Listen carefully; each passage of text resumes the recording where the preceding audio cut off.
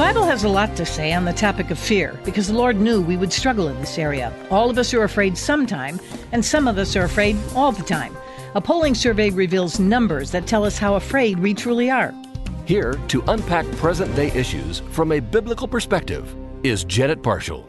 A survey conducted by a group called OnePoll asked about fear and personal safety. According to the survey, over half of all Americans feel they are in imminent danger at least once a day. Interestingly, it's younger Americans who worry most about their personal safety on a daily basis.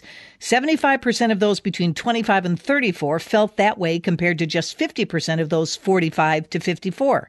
When asked what kind of environment triggered their fears, those surveyed responded that dark streets and sidewalks made them most afraid, followed by parking garages or riding alone in a rideshare or taxi. Almost half said the fear of riding alone makes them avoid rideshare services completely.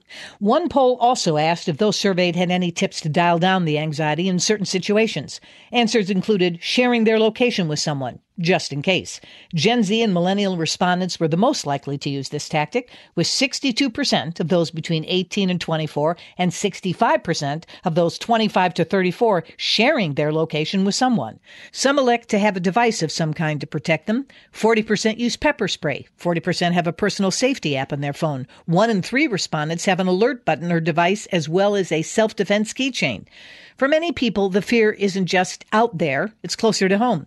42% don't feel safe when they're home alone. 45% won't live on a ground or first floor apartment. 46% have some kind of home security system, with the highest number who do between the ages of 25 and 34, 60%, followed by 57% of 35 to 44-year-olds and 55% of 18 to 24-year-olds.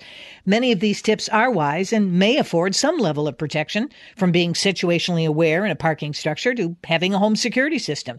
There's a deeper issue here. Why are so many people afraid?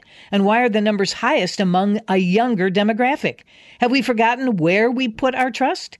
Joshua 1:9 reminds us, "Have I not commanded you? Be strong and courageous. Do not be afraid. Do not be discouraged, for the Lord your God will be with you wherever you go." The great shepherd reminds us that even though I walk through the darkest valley, I will fear no evil, for you are with me. Your rod and staff, they comfort me.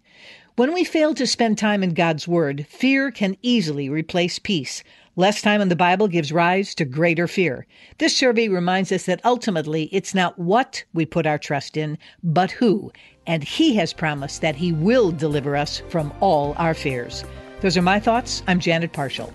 For more information, go to janetparshallcommentary.org or email us at janetparshallcommentary@moody.edu.